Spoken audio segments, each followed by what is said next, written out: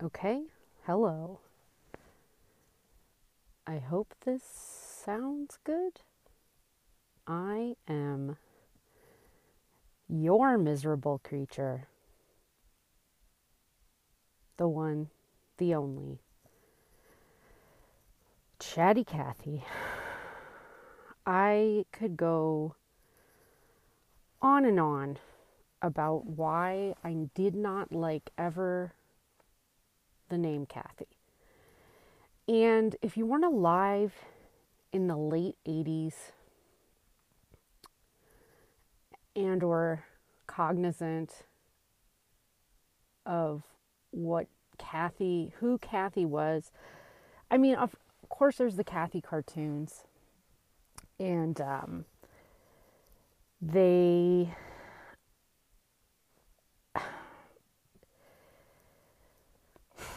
how to put this?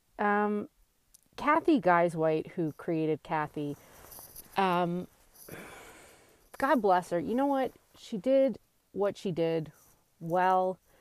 She syndicated it in a very Garfield esque way, as opposed to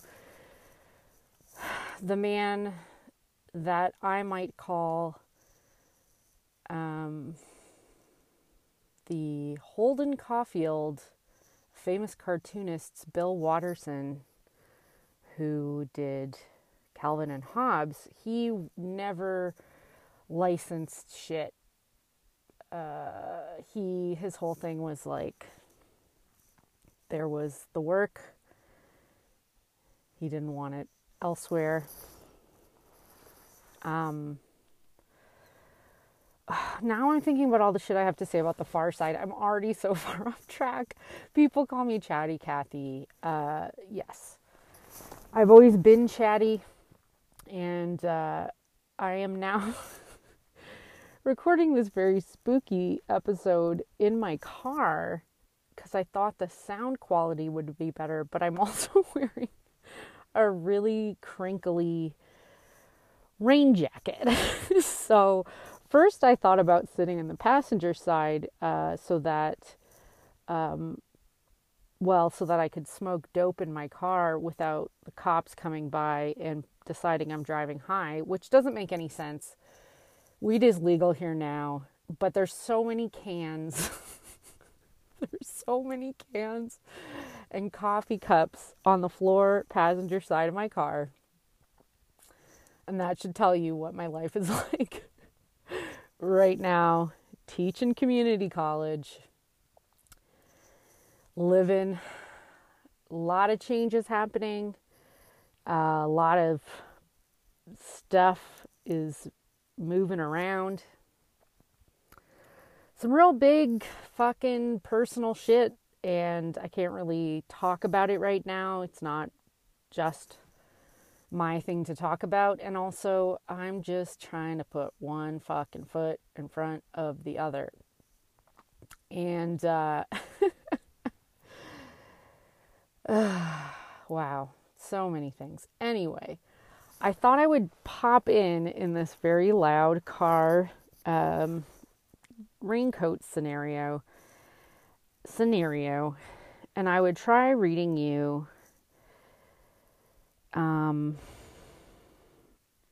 a Jezebel spooky, scary story from the Winners. Here's the thing, I didn't read them, and I'm now just in my car, a little bit stoned, and I am scrolling through scary stories and trying to talk and like not doing either well, which is pretty much exactly what it's like trying to be on a phone call with me when it's your turn to talk.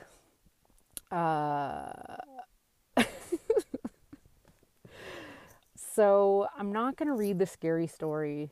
I'm going to have to actually sit and read them. And so I feel like of all podcasts that aren't about ghosts, I kicked off the Halloween season so early and so hard. And then now it's November 1st. And sorry, it's the 2nd. I did run out tonight on a Friday night to catch the 7:15 of Bohemian Rhapsody.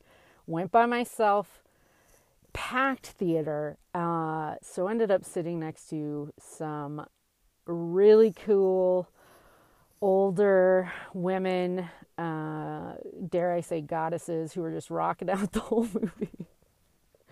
Definitely cried a bit. An emotional journey. Rami Malek was great.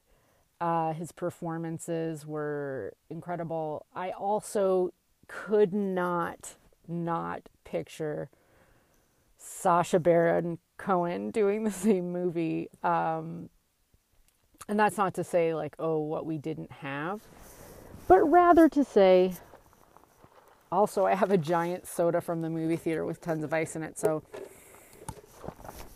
my sound quality notions are not always the most clearly thought out. So somebody tonight reminded me that, of course, my life's blown up a bit. Things are happening. And I gave myself a week to not record anything. But so many times when things have been crazy in my life, I have had to start and stop things. Inktober, anybody? It's National Novel Writing Month, and I'm getting the emails, and I'm like, there is no way I can do like 5 really hard committed days to something and then just fuck off when it's supposed to be a whole month. So sorry to disappoint, not starting any novels this November. But I am going to Amsterdam for the holidays to see my younger sister, who's an incredible human being. And then while I'm there for my break in between semesters, my sister is going to be going to see some family, and I'm going to be just hanging out in Amsterdam. So if anyone has any Amsterdam recommendations, my cousin Emily, who I also had the great honor of kind of like tricking her into driving down to my brother's wedding in New Hampshire with me.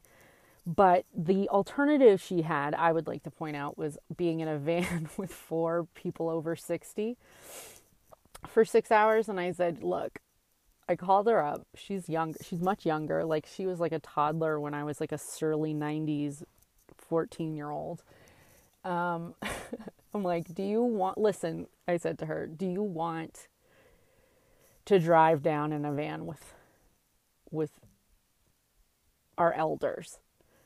And she was like, I mean, I don't mind.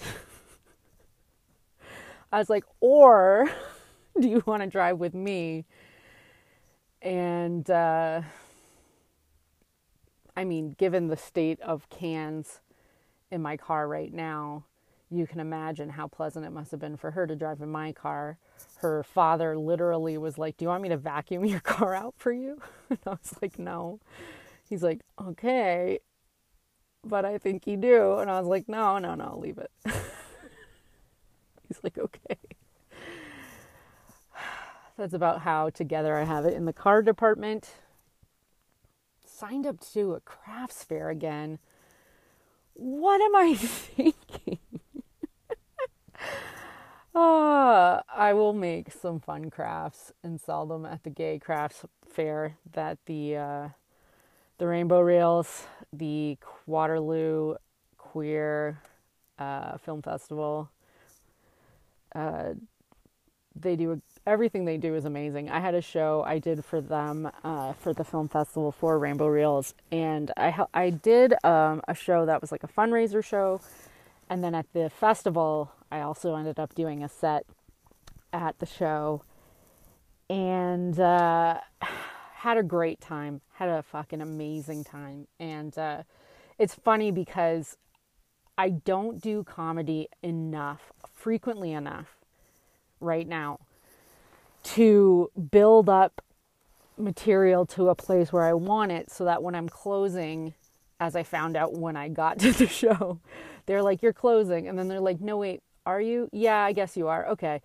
And I was like, "I'm closing, or am I going on next?" Because it was up to the wire. So instead of getting up there and doing jokes, some of my jokes I have, they're like old. They just don't feel like, they don't have that verve to them. I should have recorded an album ever of these jokes when they were at their zenith, but I didn't. I waited until they just got really watery and dilute, and like, they need to be concentrated, like a burst of flavor. So what I did at this Rainbow Reels show for the festival, which by the way is a wicked festival, they put on some really cool programming, and you should all support Rainbow Reels with your time, your dollars, your love. I got up, and there had already been several comics up before me, all friends, all people I could totally feel comfortable roasting a little bit. And my friend Susie Taka, who, can I also say, is like pretty much she's responsible for like 70% of the bookings I've done this year.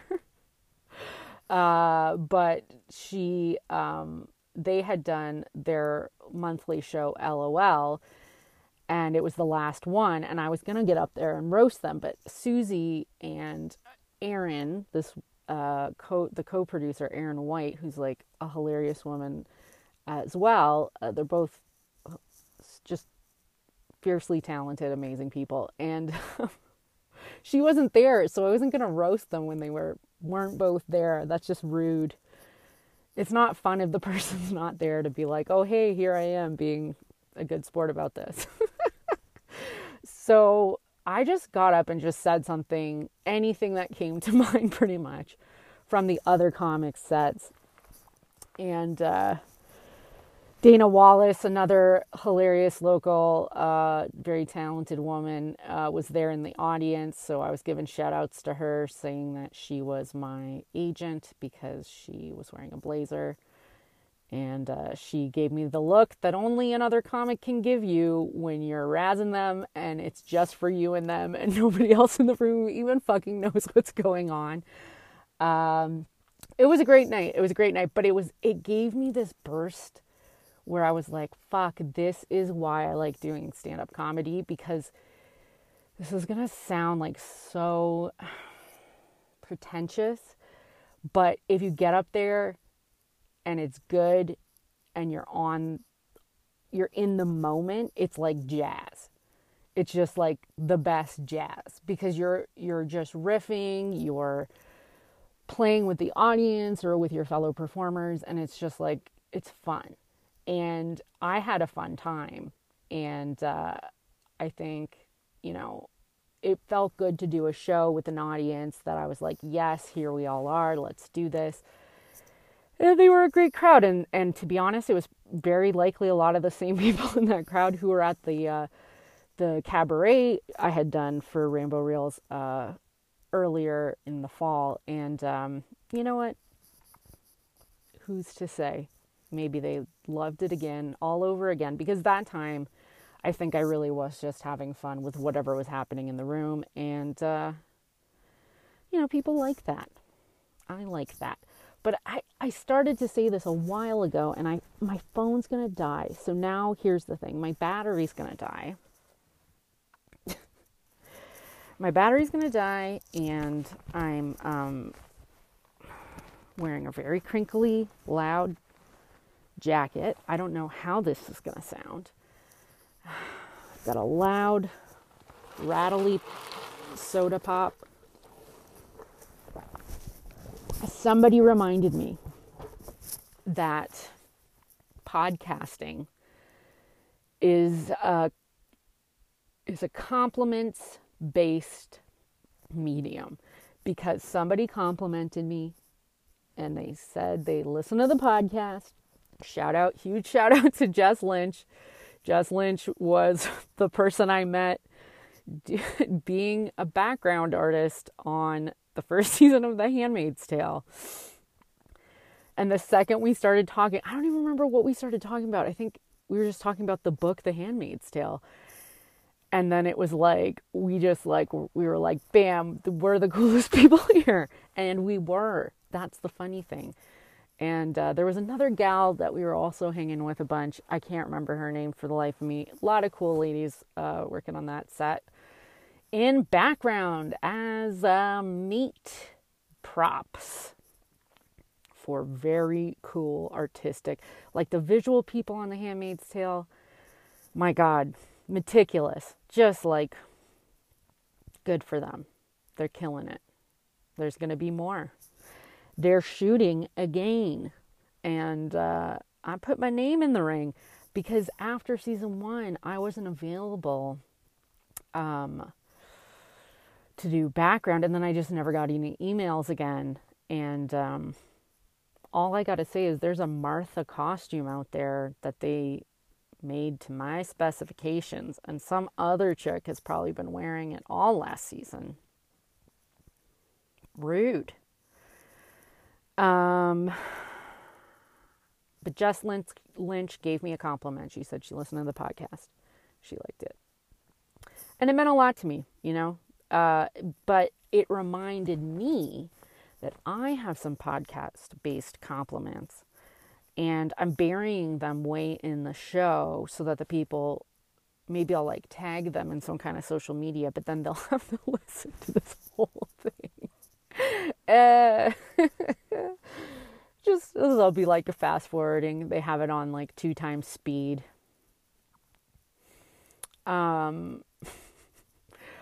Nick Flanagan Weekly. Weekly, as in WEAKLY,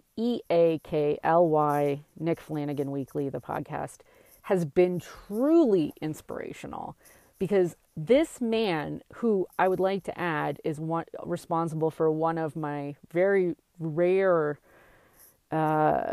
booked shows that I've done in the past 6 months in Waterloo. And Nick has always been just like a hero and a champion of comedy, both in being supremely funny and also being one of those people who will just get up and do the jazz. I mean, he's like a hardcore guy. He's like, I don't know. He's like is he punk rock? What are you, Nick Flanagan? Nick Flanagan does his podcast 4 days a week. And it's truly inspirational. You should check it out. He's so funny. The best thing about it was that I got a random email one day from a woman named Shelly Marshall, who's a very talented one-woman show. She has a show called Hold Mommy Cigarette. And she also puts on a lot of cabarets. She's from Hamilton, so when she's in town, she emailed me being like, hey, are you in the area? Do you want to do a show in Hamilton? I was like, yes.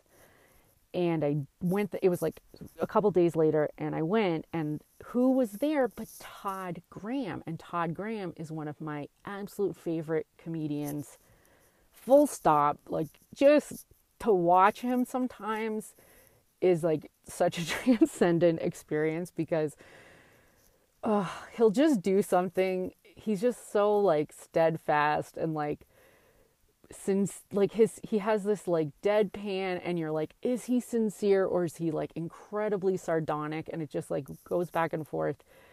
But Todd Graham was on this show, and I had to leave because I had like an hour drive home. I didn't even get to see his set that night, but it was so great to see him because I love him so much. And who did we talk about but Nick Flanagan? How he came up, I can't remember. We just agreed. Nick Flanagan, he's great. And then I ended up seeing Nick at a show, and I told Nick how Todd and I said we both think Nick is the best. And in fact, when I brought Nick up, I ceded my time as a host to Nick because I would rather watch him do, 15 minutes than me do too, and him feel like he has to do less or something. I don't know. All this to say is Nick Flanagan, very funny. And Nick put me on a show in Waterloo, and I hosted this show. It was great. They do this show at the Princess Cinema Cafe in Waterloo. And if you're in Waterloo, check her out. They do a great job with all their events over there at the Princess Cafe. And they like gave the comics soup. Like everybody was like eating food, and like I was like, yo, can I get a cookie? And yeah, the staff there are incredible. They run a really cool room, and it was a fun time. Posted a picture of that show, of Nick on that show, because there's like a big moon behind him on Instagram. You can go on my Instagram and see that, at McCorm Corp, MCCORMCORP. Still regretting that one a bit, but I love the nickname McCorm Corp came from a nonprofit job I did at a film festival 10 years ago. It's like an inside joke, and I just kept it. It's a clunky to spell out. There's a lot of C's happening in there. But I want to give a shout out to Nick Flanagan Weekly, the podcast. You're killing it, Nick. How are you doing it? Could I do it 4 days a week? No, just absolutely not. I wouldn't even say that. Not to say that it wouldn't like motivate me to record shorter episodes more often, which I think is a value to the more frequent posting schedule. You can do shorter episodes. Yeah, crazy. Nick had just an incredible comedian, Scott Thompson from Kids in the Hall, on his Nick Flanagan Weekly podcast. Nick Weekly, what if he changed it? He could. Scott Thompson, it was a really nice, it was just like a great 2-part interview. They go deep on a lot of stuff. They talked about a whole bunch of different things. It was a really fun listen. And I highly recommend, if you are somebody who loves comedy, if you are somebody who loves, queer history, if you are somebody who loves, just Canadian icons, the Kids in the Hall, huge. Like anyone who grew up in Canada in that era, it was like a foundational, funny thing, just in the way that I feel like in Canada there is a reverence for our comedian talent that goes beyond just the obvious, like, oh my God, like Jim Carrey.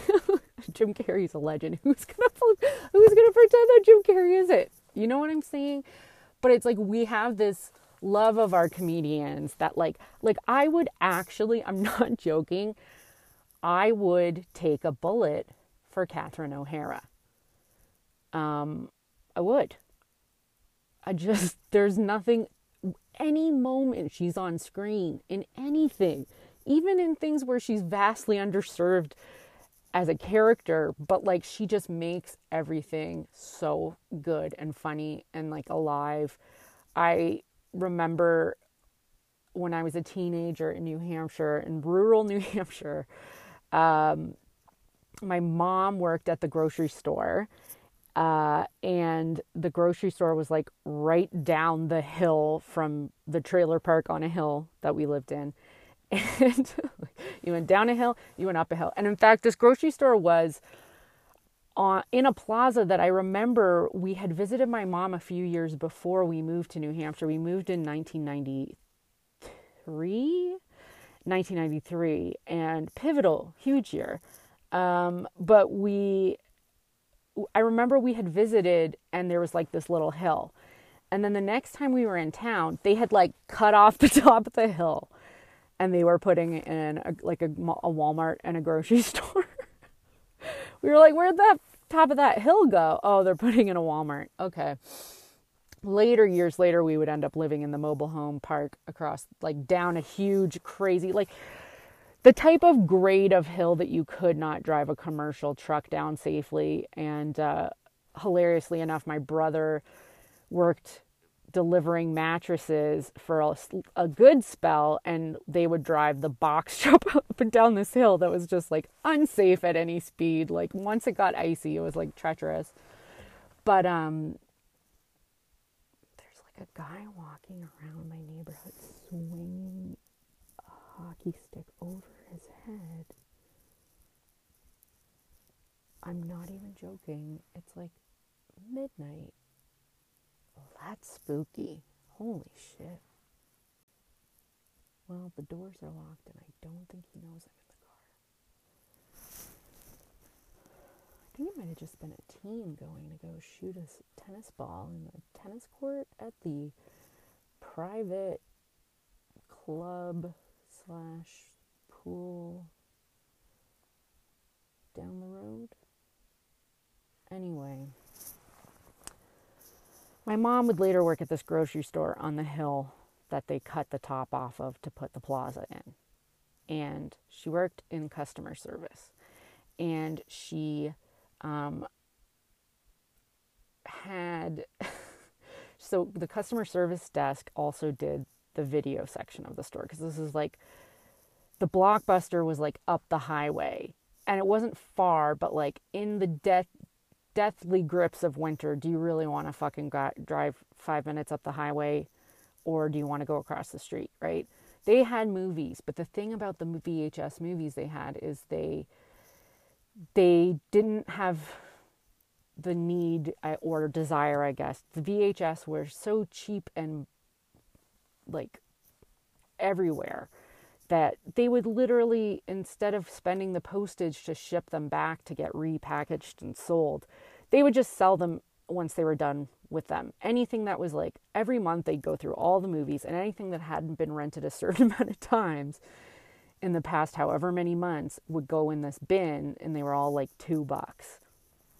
Because they were used. They were rental copies, you know, they'd been watched God knows how many times, but... So what it meant was all the weirder, like, indie movies would always be in this bin for $2. And I was like a huge cinema buff. I was like a fucking asshole. Like when I got to university and I took film studies classes, and I got super into like the most pretentious, arty, weird shit. And I had professors that got us into really weird shit, and I loved them for that. But also like they really fed a beast in me that I didn't really get out of. It took a lot of, you know, studying, you know, feminist film theory and like understanding the notion of like different cinemas and different visual. I can't go on. I can't even get into it. I almost went to grad school, okay? I was really deep. Like, I was deep. I'll have to tell some fucking film theory stories another day. I have so many. All the weirder movies would end up in sale in the grocery store video store section for $2. And so I would end up getting all these just fucking pivotal movies to me. Like Beautiful Thing, which was like this movie about these two gay boys, like working class boys in London. Were they in London? I don't even fucking remember. Beautiful Thing. Foxfire, the very gay, like neo third wave feminist. Neo? Not even neo. Like OG third wave feminist cult classic, where the girls all tattoo each other's breasts. and Jenny Lewis, a young Jenny Lewis, who was right about to go from being a child actor who had a pretty rocky childhood from all reports to becoming one of the hugest musicians, music stars. You know, she was in a hit band and then was a hit solo artist. But before all of that, she was a child actress who I always had a crush on. Yeah, Angelina was, you know, androgynous and fucking hot. Like, fine. But Jenny Lewis was where it's at. She was cute. I remember she played, like, Ben Seaver's girlfriend for one episode on, Growing Pains. God, if I couldn't remember that, I couldn't remember my own middle name. Growing Pains. Huge show also. But anyway, Jenny Lewis played Ben Seaver's girlfriend in one episode, and I remember being smitten with her. And, you know, by extension, I feel like all redheads thenceforth, thithertofore. But Jenny Lewis, she would take a weird sort of transition path from her childhood acting, where she was in like Troop Beverly Hills. She was in everything for years, right? And then she did this weird side jig where she was in Foxfire, which is based on a Joyce Carol Oates novel, which is nothing like the movie, but also its own thing. And then she was in this Leonardo DiCaprio, like, independently made, quote unquote, like, movie that was like called Dawn's Plum, and it takes place in a restaurant. And I've seen it, but like, it wasn't good. And I was just there for Jenny Lewis. I love Jenny Lewis. Everything she's ever done is just like magic. That said, and this is bringing me all the way back around to what I was talking about, so I can finish this episode before my cell phone dies, because I cannot turn on my car engine to charge my phone and record at the same time, and it would be super loud. But all that to say, I haven't seen the guy with the hockey stick in a while, by the way, so that's what part A, good news. Part B, one of the movies I got from the bin from the grocery store customer service video section across the street from the trailer park we lived in on a really steep hill. One of the movies I got was Waiting for Guffman, and they looked it up for me when I bought it, because one of the guys who worked there was very sassy, and I was the only person who had been checking it out for so long that they finally were like, we decided as a team to let you have this for free. That same guy also was a lawyer who worked at the customer service counter at the grocery store and once represented my brother in legal proceedings for free. And if that ain't white privilege, I don't know what is, because we live in a fucking trailer park, okay? But we still knew a lawyer. I love you, Brian. That's my brother. I don't want him to think I'm busting on him. He will never listen to this. I promise you. I promise you. But if he does, what up, man? Love you. Going to his wedding was a real trip. It was like a blast from the past. I never even really talked about it as much as I meant to talk about it. So, Waiting for Guffman.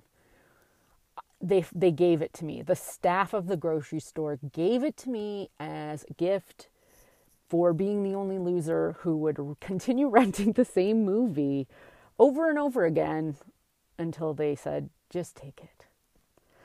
But Catherine O'Hara, in all those Christopher Guest movies, in so many things, just like that movie, Waiting for Guffman, it's like even people who know Best in Show, people who know Spinal Tap, like there's like people who go a certain way with it, but like Waiting for Guffman, like it's just, there's nothing about it that isn't incredible. And yeah, all of the performances in it are so funny. And like, I don't know, just nothing beats it. Very little beats it. And we were talking to some family friends who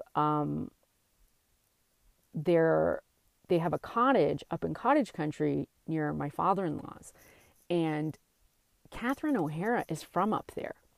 And they were like, oh yeah, we all know her. We all went to high school with her. This was at like a weird party we were at the cottage, and with all these like neighbors and stuff. And I was just like, what? Like,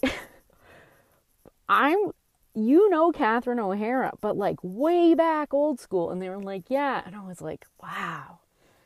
Like, how lucky are you?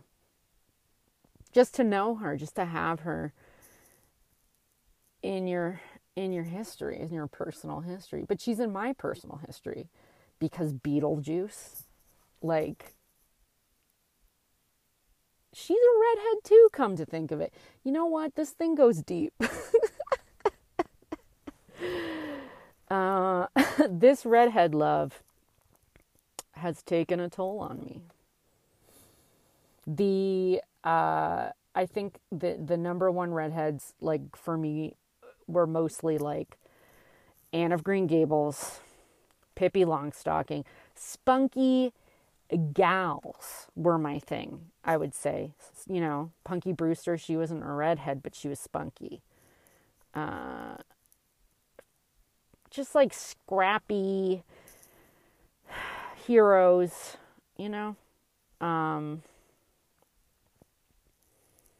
Jenny Lewis, though, she was there for sure.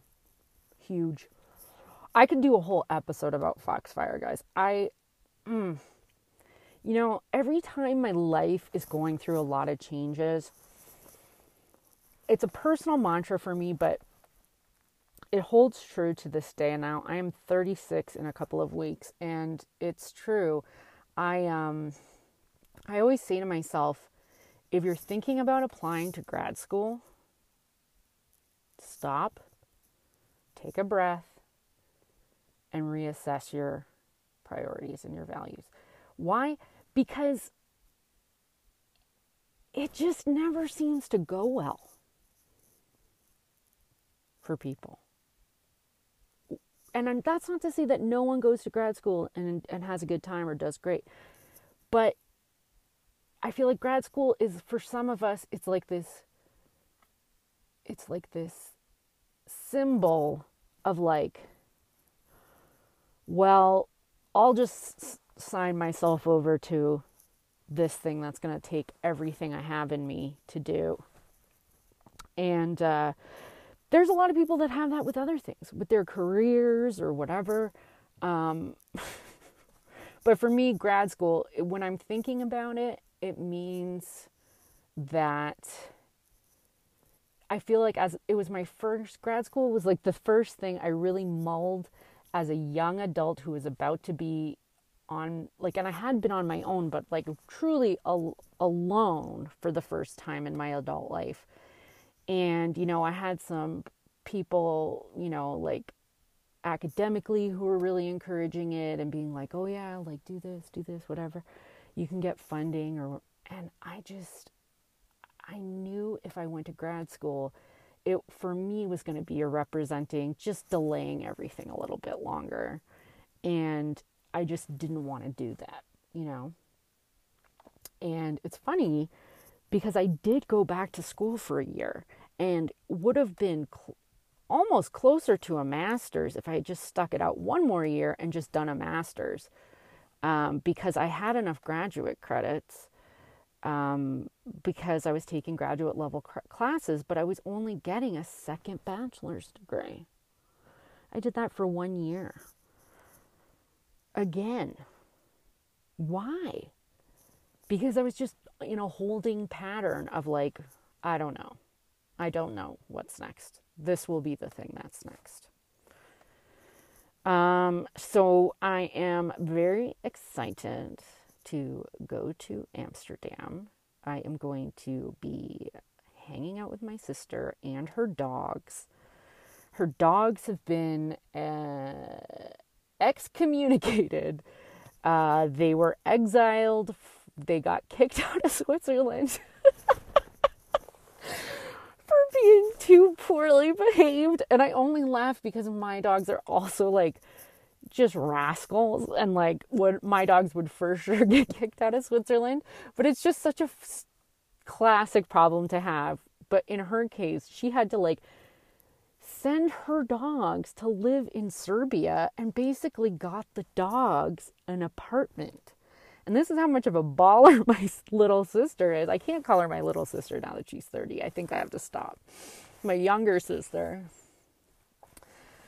my motivated, intelligent, and powerhouse of a sister, she is getting her dogs back from Serbia finally because she lives in Amsterdam. And so I'm really excited because I haven't seen her dogs in years because we've both been living all over the fucking place and never get a chance to hang out. So I'm excited because we're going to get to hang out one-on-one. We saw each other at the wedding, but it was just like, it's like every time I see my sister Liz, it's just like, I see it's a good rule that there's like a 72-hour maximum on like straight family hangouts of just like, I'm just going to not straight as in heterosexual, but rather straight as in like, I can't see you for 72 hours straight and then continue to be a human being that's not a monster. And that's on me. That's not them, but that's me. And at the wedding, I mean, by the time I got to see Liz, I was already on like hour 48. And then I also had like a really painful neck. I hurt my neck. I like cranked my neck, and then I drove 5 hours to Ottawa, and then the next day I drove, or 2 days later, I drove 6 hours to New Hampshire. And then I did it all in reverse in one go. Because I'm nuts. But my sister, when she got there, had just come off of a week at a friend's wedding in Trinidad. And so she was, Tobago. She was there, and she she was like at a wedding. It was like party time, and she and her boyfriend, the one with the restaurant in his family, I met them after they'd been already traveling all over the place, and they got to New Hampshire, and I was just like, all right, guys, I don't drink anymore, but I will smoke cigarettes and smoke a little bit of weed and then just chat at you for like way too long. And it was nice, but I think we both kind of wished it was there's so much family there, and it's like all the navigating and weird like things you have to do when a bunch of family are in a space, even if it's not bad, but it's just like you can't get away, or you can, but you feel bad, or you're doing one thing or not another. And it's, family, it's life. But I'm very excited to see my sister. And I also think that I will probably... I always made the joke that I want to do mushrooms and go to the Anne Frank house, but I would never do that out of respect.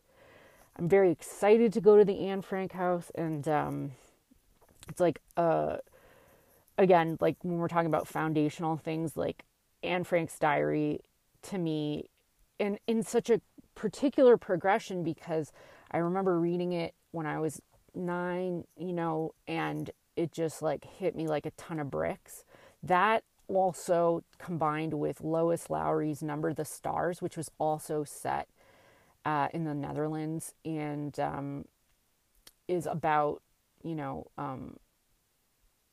Holocaust. And just the lead up to it. And I remember those things hitting me so hard when I was young, very young. And then I got a copy of the unedited Anne Frank diary.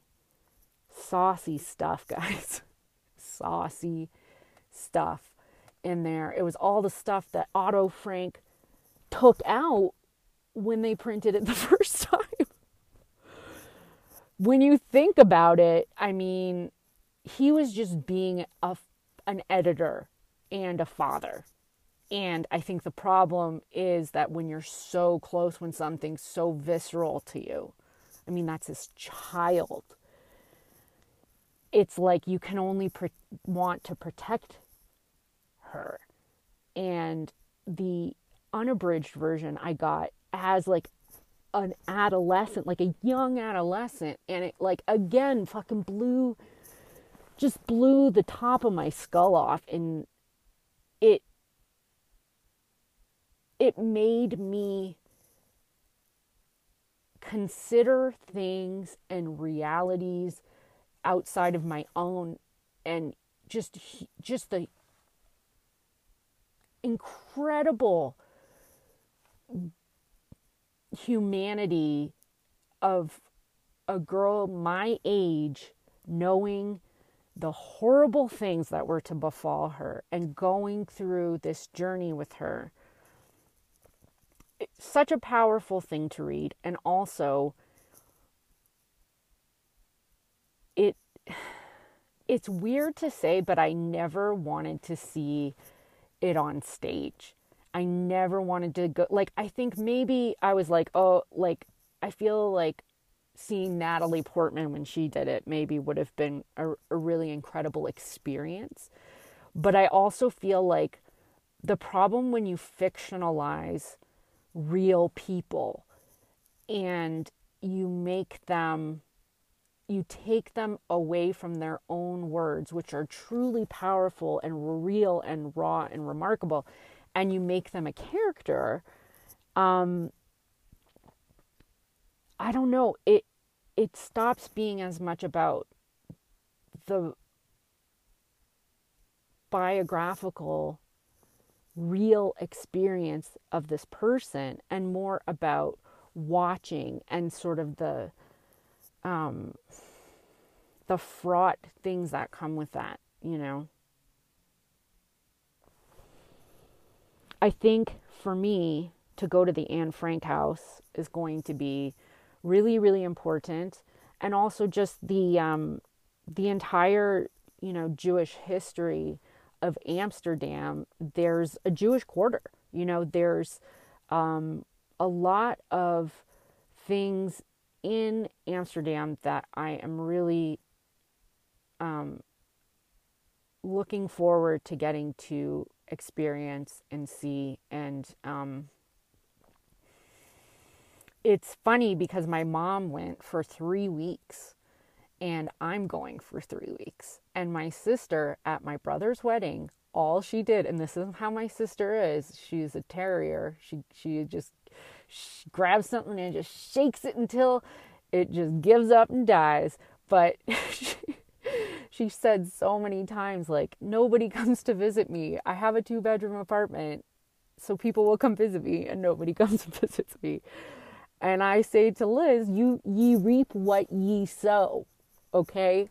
Ye reap what ye sow. Because I am coming for 3 weeks. And I said, are you sure? Now, granted, she's going to be out of the country for like 10 days of the 3 weeks I'm there. So it's a little different because also I wouldn't stay there the whole time if she was there the whole time. I would do a side trip and go to Paris or something. And that's not to say that I don't want to hang out with my sister straight through all that time, but it's like she's got to live her actual day-to-day life. Because it's over the holidays, it's a different story, you know? But I'm excited. I've never been to Europe. And, you know, I'm going to eat a lot of cheeses. Trying to stay off the sugar, which made Halloween a bit hard. And I had to actually give in to myself in other ways to make up for it. Like, I bought one of those boxes of bags of like little chips bags you give out to kids. I bought I bought a box of 24 bags of chips, mini bags of chips for children, because I told myself I could not eat any candy. Because the thing with me and candy is, it's like if I drank sugar soda or with alcohol, which I don't drink anymore because it's ugly what happens, especially to my mood and my depression. But sugar hits me the same way. It affects me just as much, which is why I can't drink like fruit juice. Or I love diet soda, which I shouldn't drink. And I'm not saying that prescriptively. I'm saying like I specifically, because of my stomach, shouldn't drink a lot of diet soda, and I drink gallons of it. Gallons of it. It's like my last true vice other than... No, I have a few. I'm not going to go there. I have a few. But I'm not, I like a Diet Coke. I can't help it. But sugar Coke, like regular Coke, makes me crazy. Like I hit the roof. And people say, oh, hyperactivity from sugar isn't a thing. It is for me. And it also makes me crash super hard. And this is the treat season. We're going into the treat season. And so I have said to myself, you may indulge in any treats you desire, but they can't have refined sugar in them. That's it. You want an apple? Eat a fucking apple. And so I've been eating an apple every night, just crunching one before bed, being like, I wish this was a sweet treat. But I find that my mood is a lot better if I limit my sugar intake. And I went to the movies, like I mentioned, and I said, all right, I'm getting a popcorn and a hot dog. Sat down. I was 7 minutes into the previews because the line at the snacks was so long. And then I bite into my hot dog and it's fucking ice cold. I was so mad. I got up. I put my popcorn on my seat and I fucking marched up to the guy, and before he could even say anything, he's like, are you okay? And I was like, this is ice cold, and this is disgusting. And he's like, can I get you a new one? And I was like, no, I want my money back. And then I was like, wait, give me a slice of pizza. Is it the same price? And he's like, and he had to check, and he's like, yes, it is. And I was like, give me a slice of pizza. He's like, you sure you don't want another hot dog? I'll make sure it's cooked. And I'm like, I looked at him and I go, I never want to eat a hot dog again. And then I stormed off. I didn't really storm off right then. I waited for him to give me the slice of pizza. But I kind of killed the ending of that story by undermining my own statement. But all right, I'm really out of wind. I'm out of wind. That was long-winded. And again, I don't know when or what I'm going to record next. If you have any compliments, send them my way. Because this is a compliment-based format. If you have any suggestions, like don't wear a raincoat and record in the car at night, you dummy. That was scary. Remember with the guy with the hockey stick? Also, I would like for you, find me on Twitter at McCormcorp, McCormcorp, or Instagram, wherever you are, find me on the thing. I'm on Facebook. I have a fan page on Facebook. Like that. That always makes me feel nice when someone likes that. It's a good time. Thank you for listening, and I will come back at some point to read a Jezebel spooky story. I prometra. Je prometra. Oh, here, I wanted to try this one out for you. What if people who listen to this, I will refer to all of you as mes miserables.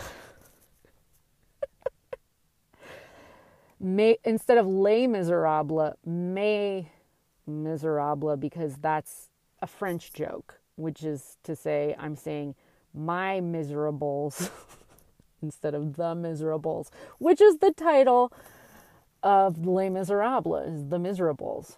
A little bit on the nose, Victor Hugo, a little bit on the notes. So I'm going to call y'all mes miserables. Let's see if that catches on.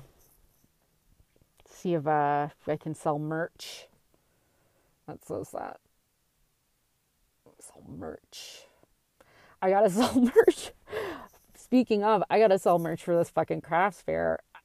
I agreed to do it for it because you know what?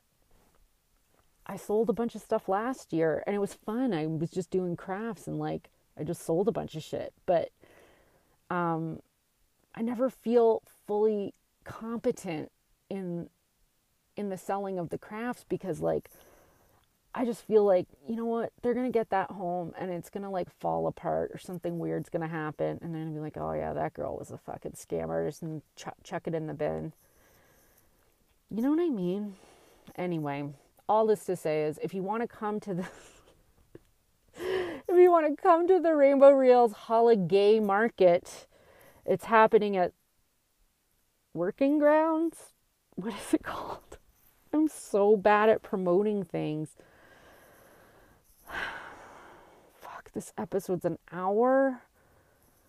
My lord. And trying to like edit the music in PS is really hard because you have to like split every single, you have to split up every single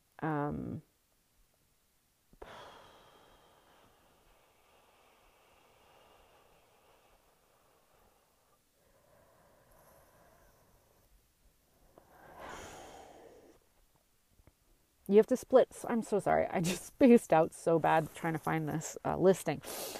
You have to split up every little audio chunk, like by hand, basically, like as if you were using like tiny, like little scissors and a tiny little reel, like a cassette tape for, a reel-to-reel tape for a mouse. Like, it's so annoying. It's such a terrible interface. No offense, Anchor, but I like the fact that you're trying to let people have that level of control, but it's really hard.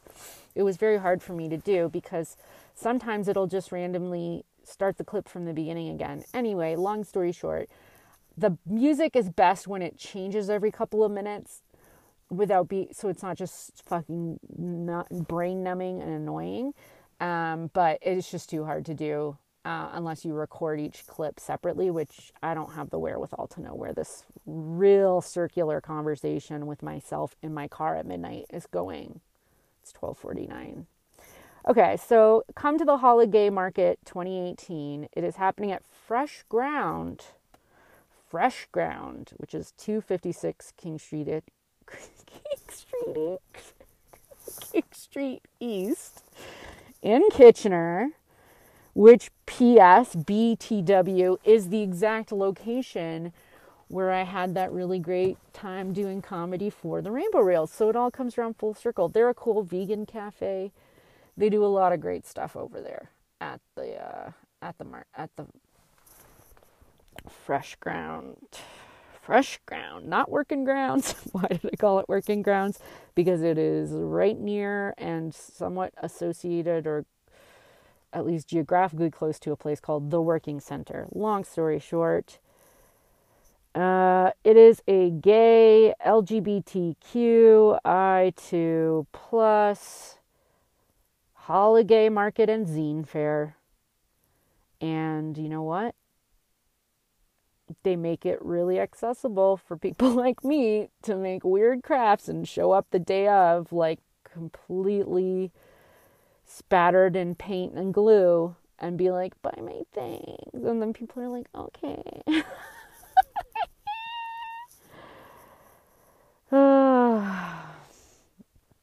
Anyway, thanks for listening. You're all great. Be well, mes miserables. Bye-bye.